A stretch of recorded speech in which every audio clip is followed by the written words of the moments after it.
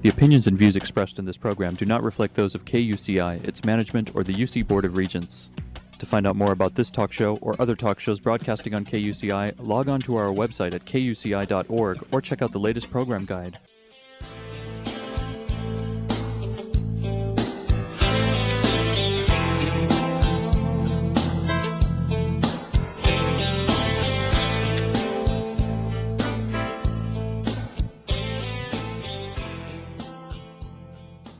Good morning. You're listening to KUCI 88.9 FM in Irvine, California, streaming online at kuci.org and podcasting on iTunes. Welcome to Fighting for Love. This show will help you turn conflict into collaboration in all your relationships. I'm Lloyd, the show's engineer, and your host is Mari Frank, an attorney mediator since 1985. She's a mediator for the Orange County Superior Court Civil Mediation Panel. Mari's a professor of negotiations and conflict management and has been a certified state bar trainer for over 25 years. To learn more about the show and our great guests, please visit conflicthealing.com. Mari, what's your show about this morning? Well, Lloyd, today our show is about emotional intelligence. And if we really want to be able to resolve conflict easily and effortlessly and get along with people and have a good relationship with our loved ones and have a good relationship at work, we really have to work on our emotional intelligence. And the good news is, unlike IQ, which, you're pretty much what it is when you're about 18, this is something that we can continue to work on. And I work on this every day because as a mediator, I am just surrounded by people in conflict all the time. So I have to be very self-aware that I don't get caught into the contagion of everybody else's conflict. So I love this book that I just was reading. It's called The Other Kind of Smart: Simple Ways to Boost Your Emotional Intelligence for Greater Personal Effectiveness and Success. And it's by Harvey Deutschendorf, and he is coming to us from Canada, which is a beautiful, beautiful place. And it's, wintertime, snow and everything. And here we are in sunny Southern California. So there's a wonderful quote here. It says, "An easy-to-read, interesting book that uses everyday stories and simple exercises to show us how to make the most of emotional intelligence in our workplace, in our homes." And that's Lee Iacocca.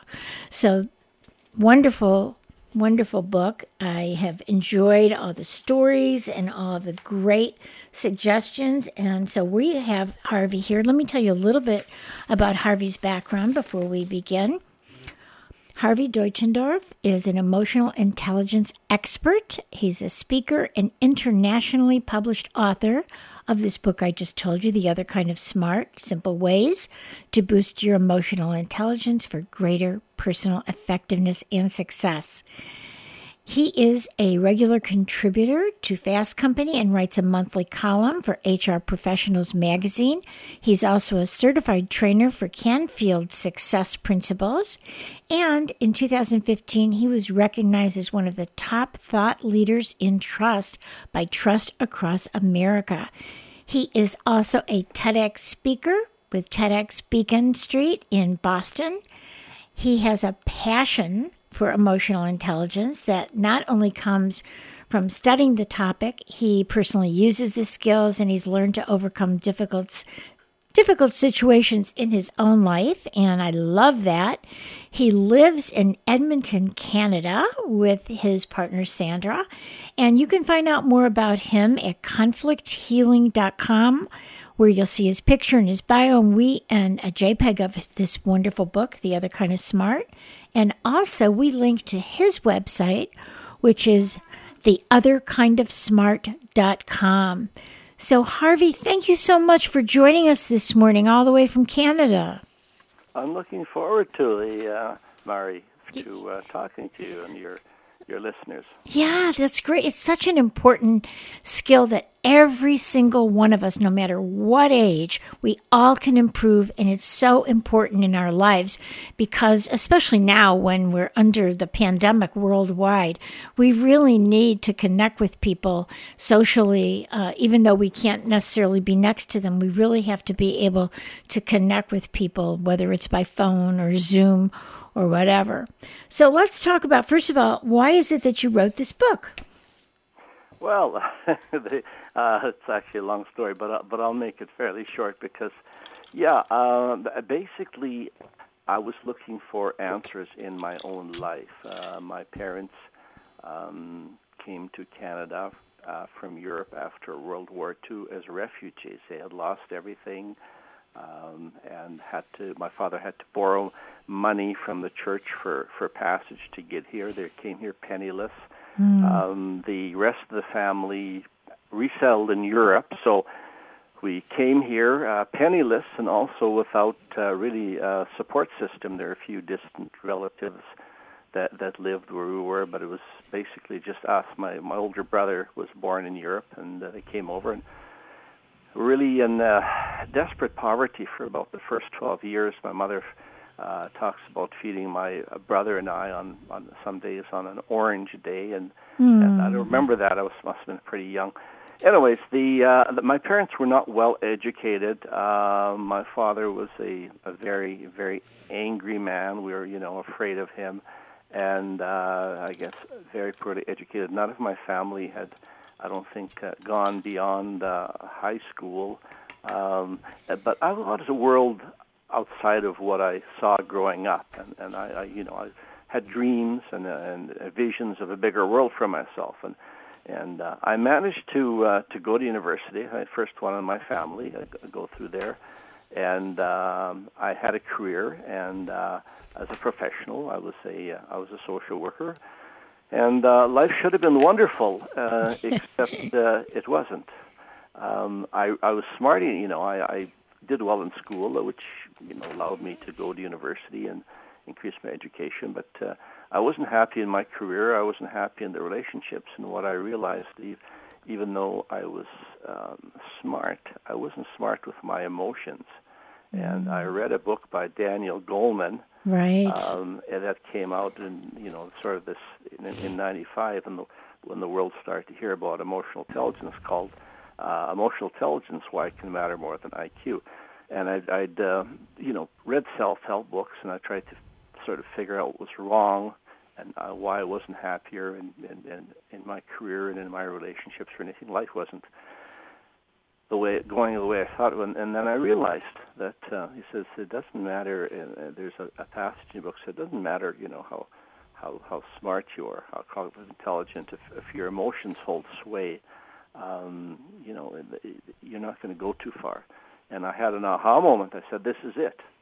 I mean, I may be smart, but I'm not emotionally smart. I'm not managing my emotions well. So, but this is the work I needed to do. And I started doing this work seriously. I joined the men's organization. I started exploring my own emotions, and I started making the changes that I needed to make. So, and then I realized that, this is very powerful stuff. This is life alternating.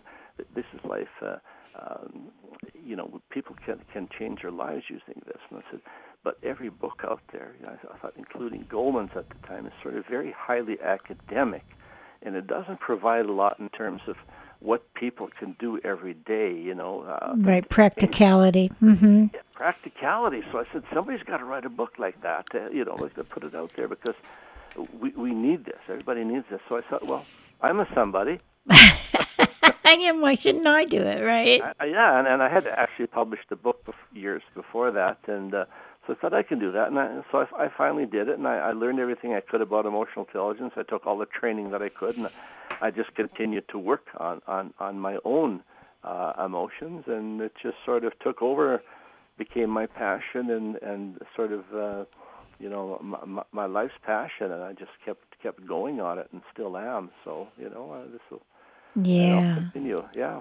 I'm right there with you. Yeah, I'm passionate about it as well, especially, if you can imagine when I sit there with people as an attorney mediator and everybody's in conflict and I see what's going on in their limbic system, yeah.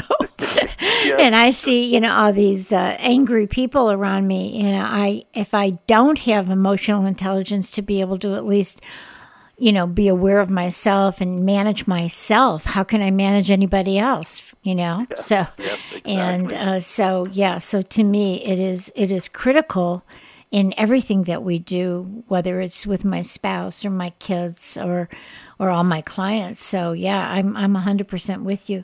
So maybe we should explain to our audience exactly what we mean by emotional intelligence. Could you do that? Sure. So the official explanation is it's our ability to recognize, differentiate, and manage our emotions and the emotions of others in our environment. It's really how we show up, either both to ourselves and to others around us. We can use our emotions. They can be our best friends. They could be our worst enemies. So it's making our emotions really work in our favor and using our emotions to sort of make better decisions. Sort of being able to use our emotions more effectively in our cognitive abilities and our thinking, to making them work together much, much better. Yeah, sometimes people say, especially men, and I've been doing a lot of training for people who are engineers, they think, well, we keep emotions out of the workplace. What do you say when someone thinks that that's possible? No, emotions are always with us. They're always there, and they influence our thinking. They influence our decision making. If we're aware of it or not, they are. So we need to be aware of that and use our emotions to influence our thinking, in a better way, because they're always there. And the most, that it's really dangerous when we believe that they're not there, at all, because they are. They're always with us, and they're always influencing everything that we do, our decisions that we make. So yeah. So sometimes people will say, well, I can take an IQ test and find out what my intelligence quotient is. But let's talk about how can they find out how emotionally intelligent they are. Well, I have a little quiz in the back of my book, and I've also got one on the website. The one on the website is self-scoring. It's a fast, fun little quiz. I wouldn't take it seriously. Basically, what the quiz does is give us a sort of a feeling of what emotional intelligence is. That probably better than we can get from just trying to describe it. But there are official assessment tools out there. One that I'm certified to do, which is the EQI 2.0. There are a couple that are sort of have been scientifically validated, the major tests out there that people can take if they want to, they'll get a score, and they'll get results on the different areas of emotional intelligence. And so I'll just mention your website again so people can go there. It's theotherkindofsmart.com, so that they can take that quick quiz and kind of see where they are. Let's talk about what the components really are of emotional intelligence from like the bottom up, first being aware. If we're not aware of what we're doing or what our emotion is, you can't change anything if you're not aware of it. So let's start with that one. Sure. Yeah. First of all, it's our self-awareness.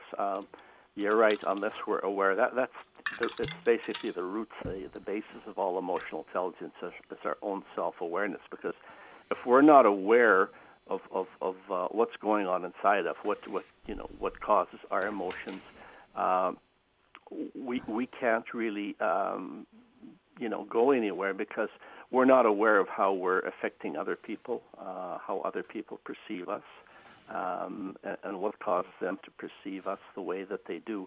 We have to get to a point where we're self-aware, and after that point, we can work on being aware of others and making connections with others. But that's really, really the root, is our own self-awareness. Right, and it's that's like getting a PhD in yourself. I remember how when I was going through my divorce many years ago from my first husband. I mean, that's when I decided, this has to be about me. I better become self-aware. And that kind of led me into finding out, once you're self-aware, then it's like, okay, how do you self-manage yourself, right? Mm-hmm. And having that self-control and that ability to say, wait a minute, I'm doing this. Now I know maybe why I'm doing it, but now what, right?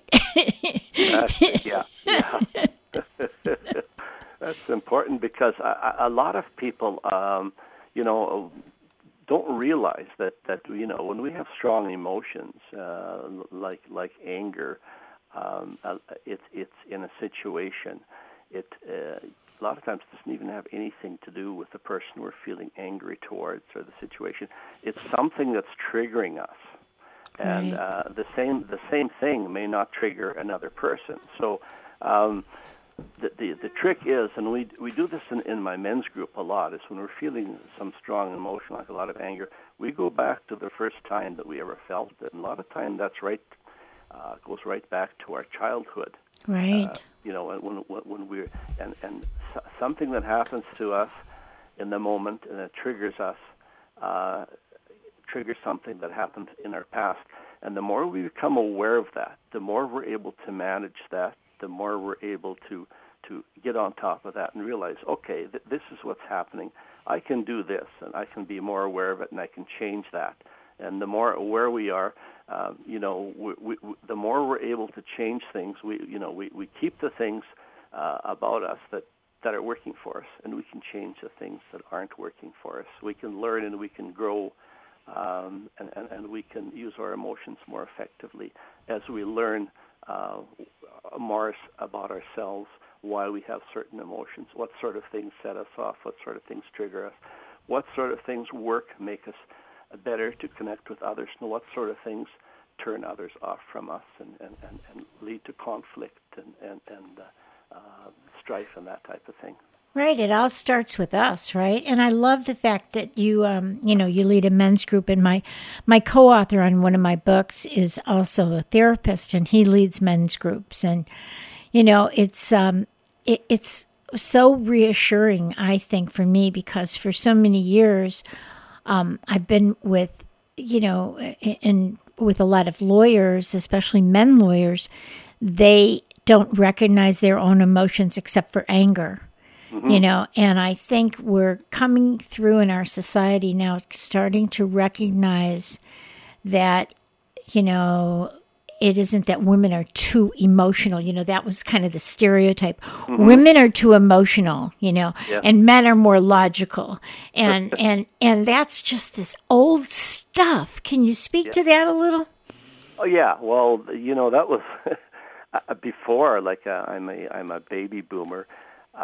Me too. But I remember, even growing up, one the excuse for keeping women out of the workforce, and it was not too long ago that there were only a small number of occupations that women were really involved in, nursing and teaching, and the excuse was that women are too emotional, and when we go to work, we have to keep the emotions at the door.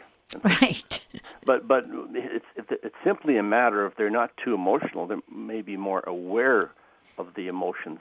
The only emotion that men have traditionally had the right to express was anger. So they haven't been able to really been able to get in touch with their emotions and express their emotions, and that is a very, very destructive, sad thing. But I'm glad to see that's changing now, and men are talking about their emotions and willing to be more open with their emotions, because they're there, and if we try to deny them and keep them bottled up and say they're not there, they're toxic. They're like a pressure cooker underneath.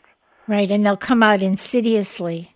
Yes, and, they're coming out in destructive ways if we don't recognize them and deal with them in a constructive manner, which is what we work on doing in the men's group. We make it okay to share emotions. Yeah, I think it used to be that, and I talk about this with my co-author who runs all these men's groups, and we wrote a book together called Fighting for Love, Turn Conflict into Intimacy. It's a couples guide, and he does therapy with, couples, and I do divorce with couples, so it was a nice blending. But, we talk so many times about how, the differences in men and women and how we express our emotions and how we really should learn from each other about expressing emotions. Women seem to, at least from some of the research I read, is women show more of their emotions in empathy than men. That's right. something that happens. But I think that's changing too, as we're evolving as a society in some ways. But, it's interesting that you're doing this with the men's group. I love that. So let's talk about, so we talked about first being aware, and let's talk a little bit about how to become aware. Like, it's easy to say, okay, become aware, when people go, well, wait a minute, I'm aware of what I am. I do like this and I don't like that, But that's not what you're talking about. So No, but basically what we do in the men's group is we first of all create a safe space that we can all of our emotions are welcome in this group. We'll never be shamed or judged or anything for expressing an emotion. So we create a safe space for it, and then when we're feeling an emotion, strong emotion, we examine that emotion. We examine where it's happening in our bodies. We examine where that emotion comes from, and a lot of times we will, trace that back to say, when's the first time you felt that? And sometimes it goes right back to childhood, to our families when we felt this very strong emotion. So we examine that, we bring it up and create safe spaces where we can express our emotions. And men were not, typically when I was growing up, men weren't really, they weren't, quote, macho if they talked about sadness. Or hurt, no, right? No. Sad, if you break up with a girlfriend, you're mad. Instead of going to the place of being hurt and sad and abandoned and all that stuff. So, yeah. So that's not a natural, men believe, maybe the macho men, that's a natural condition. It's not a natural condition.